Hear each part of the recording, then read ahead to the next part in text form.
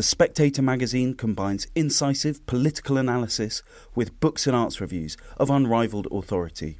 Subscribe today for just £12 and receive a 12-week subscription in print and online, plus a £20 Amazon gift voucher, absolutely free. Go to spectator.co.uk/voucher.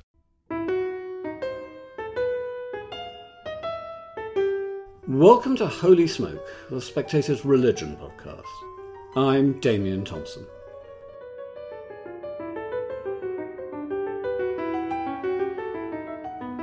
This is a terrible and traumatic week for the American Catholic Church, whose Bishops' Conference is visibly falling apart. The US Conference of Bishops is due to meet next month to discuss the whole question of the Eucharist, including the question of whether it's appropriate for politicians who actively support abortion to receive Holy Communion. The meeting isn't charged with producing a final statement, a final document on this extremely sensitive question. But it was expected, with the encouragement of the Vatican's Congregation for the Doctrine of the Faith, to begin the discussions. And those discussions couldn't possibly avoid the question of whether it's appropriate for the President of the United States, Joe Biden, a radically pro-choice Catholic, to receive communion, as he does every week. But now, suddenly, 3 cardinals in the US Conference of Bishops, including 2 who are ideologically very close to Biden, are trying to get the subject dropped from the agenda. And they've mustered the support of 60 American bishops who've written to the president of the conference, Archbishop Gomez of Los Angeles, saying that the serious nature of these issues, especially the imperative to forge substantive unity, makes it impossible to address them productively in the fractured and isolated setting of a distance meeting, because it's being held remotely. In other words, let's drop the subject of President Biden receiving communion, and indeed the Speaker of the House, Nancy Pelosi, another regular communicant who strongly opposes Catholic teaching on abortion. Now, 60 bishops might sound like a lot, but there are in fact 290 active American bishops. And I think we can assume from their failure to sign the letter that most of the other 230 do want to proceed with this debate. But if they do, it will be against the wishes of some fairly powerful people. Cardinal Blaise Cupich, the left-wing Archbishop of Chicago. Cardinal Wilton Gregory, who as Archbishop of Washington is effectively Biden's bishop while he's in the White House. And, more surprisingly, Cardinal Sean O'Malley of Boston, who, unlike Cupich and Gregory, doesn't have the reputation of being a cheerleader for the present administration. News of this piece of arm-twisting by Cupich, I think we can assume he's the major player in this, he's close to Francis and he sits on the Congregation for Bishops, was broken this week by the influential Catholic website The Pillar. Now, it was The Pillar that revealed back in January that on the day of Biden's inauguration, Cupich managed to get Rome to suppress a statement given by Archbishop Gomez which welcomed the new president but registered grave concern at some of the opinions he held. This public humiliation of Archbishop Gomez didn't go down well with his fellow bishops, who, like everyone else, are well aware that he's been denied a cardinal's hat, apparently simply on account of his orthodox opinions. He's been a very successful Archbishop of Los Angeles and, incidentally, would have been America's first Hispanic cardinal. And on Tuesday, the row went nuclear. Archbishop Salvatore Cordileone of San Francisco, who's extremely keen to clean up the chaotic mess surrounding the whole question of American politicians, abortion and communion, told The Pillar that the letter from the 60 bishops to Gomez was part of an attempt to circumvent conference procedures and free discussion among the US bishops. "I'm really alarmed at this move," he said, and "I cannot tell you how aggrieved this makes me feel." Interestingly, The Pillar also speculated that some of the 60 signatories were auxiliaries to pro-Biden bishops, and have probably had their own arms twisted to sign it. Meanwhile, it's hard to overestimate the anger with which this latest move has been greeted by large numbers of American priests, by no means all of them traditionalists. One priest told me this week, "It feels like we're being herded into some sort of American equivalent of the Chinese Patriotic Association, in which the first requirement of Catholic teaching is that it shouldn't conflict with the ideological agenda of the government." The truth is that this bitter controversy raises the question, an unthinkable question until recently, of whether Catholic teaching on abortion is subtly changing. To understand why that's a possibility, it's necessary to grasp a very important point, one that's almost never addressed by Biden's many supporters in the liberal Catholic media. Joe Biden has been equivocally pro-choice for decades, but now, over the last couple of years, he's moved to a much more radical position. It's the position of the progressives who now control the Democratic Party, and if he hadn't assented to it, then he wouldn't have got the nomination. This pro-choice position supports abortion up to birth, on demand, for any reason. All restrictions are effectively removed by stating that the mother's health can be damaged psychologically if she goes through with a pregnancy that she doesn't want to have, and she has the right to terminate it at any point. Now, this is a secular podcast, and I'm well aware that some listeners will take that position themselves. That said, let's bear in mind that many of these very late-term abortions are illegal under British law, and many British supporters of abortion rights, as they call it, would be very uncomfortable if they were made legal. We could discuss the technicalities, but actually there's really no need to, because it's obvious that Biden's position on abortion is 100% opposed to the Catholic position on abortion. As president, he will take executive action to facilitate these last-minute terminations, and the teaching of the Catholic Church states unequivocally that that makes him guilty of grave sin. Now, if you're not a Catholic or a Christian with pro-life views, I suppose that's neither here nor there. But President Biden is, as we're constantly reminded by his friends in the media, a, quote, devout Catholic. And the Catholic Church is, or was, quite clear that if you're in a state of grave sin, then you can't receive Holy Communion. But responsibility for implementing that policy lies with the local bishop. And for many years, decades in fact, many American bishops have given communion to pro-choice politicians.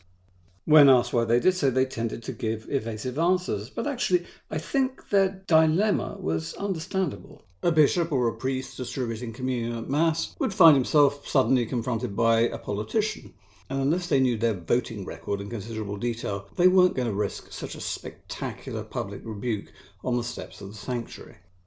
But then the situation gradually changed. The Democratic Party effectively declared war on pro-life Catholic politicians in its ranks. It was made clear to ambitious Catholic Democrats that they must adopt a relatively hardline pro-choice position.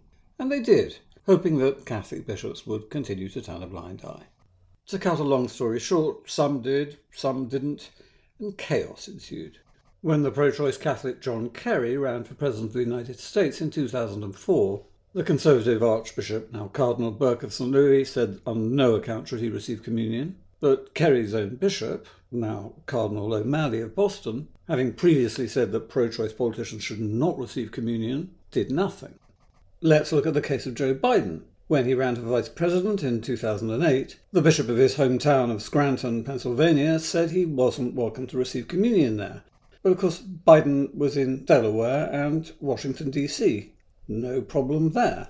And one reason there wasn't a problem in D.C. was that Cardinal Theodore McCarrick decided to quietly smother Benedict XVI's decision that politicians who actively supported abortion couldn't receive the sacrament.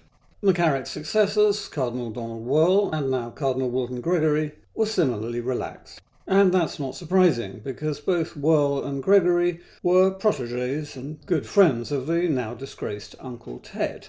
And like all the members of the McCarrick circle, they'd always rather see a Democrat in the White House and were uncomfortably aware that Archbishop Burke's stern line on John Kerry and communion may have cost Kerry crucial votes. They could always point out, in private at least, that although a majority of American Catholics are broadly pro-life, many of them, including weekly churchgoers, don't subscribe to the Catholic Church's absolute and total ban on abortion in all circumstances. So they were happy for the confusion to continue. But it couldn't, for two reasons. The first is that, as American congregations dwindle, the most active and committed Catholics are very strongly pro-life. The second is that, as I mentioned before, Biden has now taken up a position on abortion which places him well to the left, if you like, of the entire American public. And that doesn't give Catholic bishops much room for manoeuvre.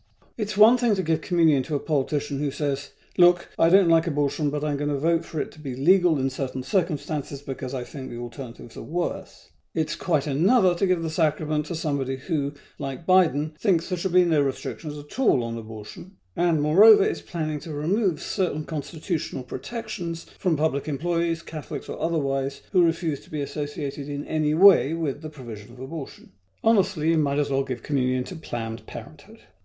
And most of the American bishops realise this, I think. Biden, by adopting his Vice President Kamala Harris's, in Catholic terms, extremist position on abortion, has effectively boxed them into a corner. And there's also the McCarrick factor. They're now remembering that the American cardinal who did most to campaign for the right of pro-abortion politicians to receive communion was the serial sex abuser Mr. Theodore McCarrick, as he now is. Hence the outrage at the appearance of a letter supported by McCarrick's former close friend Wilton Gregory, telling them not to discuss the subject. These latest furious comments from Archbishop Cordileone in particular make one wonder why it's so important to Cardinals Cupich and Gregory that pro-abortion politicians are allowed to receive communion. It's difficult to believe that their views are essentially theological. We're not talking about the question of whether divorced and remarried Catholics can receive communion, a subject on which many liberal Catholics truly have passionate theological views. It's hard to escape the conclusion that this particular controversy is about politics. On abortion, President Biden has adopted the views of a liberal metropolitan elite, a global elite indeed, with whose general worldview the liberal faction in the Bishops' Conference is completely in sympathy. When it comes to abortion, however, there is disagreement, though how much disagreement isn't really clear these days. What is clear is that inside this faction, and indeed inside the Vatican, there's a general drift towards prioritising politics over doctrine. That is the same drift that's led the Anglican Church and other mainstream Protestant denominations to adopt the secular consensus wholesale. It hasn't done anything to reverse the decline of these denominations, rather the opposite, but it has annoyed traditionalists. And, as I've said before, one of the great slogans of the pontificate of Francis is, "My enemy's enemy is my friend." The Pope himself illustrated this when earlier this month he met the Argentinian President, Alberto Fernandez, whose left-wing Peronist government has legalised abortion. Francis, himself a left-wing Peronist and apparently quite a fan of Fernandez, didn't even raise the subject, and one has to wonder whether he's that keen on the American bishops raising the subject, given that Francis is also quite a fan of Joe Biden's. On the matter of abortion, this Pope seems to blow hot and cold, but mostly cold. He'll occasionally make a very strongly pro-life statement, but generally speaking, it seems far less important to him than the subject of climate change, for example. He's the first Pope since abortion became a matter of public controversy in the West not to spend much time defending the Church's historic position. And it really is historic. An insistence on the sanctity of life in the womb was one of the things that distinguished Christianity from other religions in the early years of the Church. This new indifference to the views of politicians on abortion, therefore, has profound consequences. No one expects the Catholic Church to endorse abortion, but could its teaching on the subject become effectively a dead letter? The Church will essentially be saying to Catholics, well, we don't approve of the termination of pregnancies, but if you do, well, who are we to judge? And if that happens, if the Church basically surrenders to the secular agenda on this question, won't the Catholic Church have effectively taken on much of the identity of a liberal Protestant denomination? At this stage, we can't say, but if next month the US Catholic Conference of Bishops allows itself to be silenced on this question, then we'll have a much better idea. But that won't be an end to the matter, because, as I mentioned earlier, the most active and committed Catholics these days tend to be very orthodox on the subject of unborn life and its sanctity. They will not be told to effectively recognise the legitimacy of Joe Biden's views, even by the Vatican. Many of them would rather see a great schism in the Catholic Church than raise this particular white flag. The American bishops next month have an opportunity to avert, or at least delay, the moment of schism. If they make it clear overwhelmingly that they're not prepared to give communion to rabidly pro-choice politicians, then I don't think Rome will push them into doing so. But if they dig their heels in, then they'll certainly annoy a President of the United States who's intimately connected to liberal elements in the hierarchy, and, rather shockingly you might think, perhaps the Pope as well. In other words, after many, many years of just hoping that this particular controversy would go away, they finally have to make up their minds. Principles or politics? Which is it to be?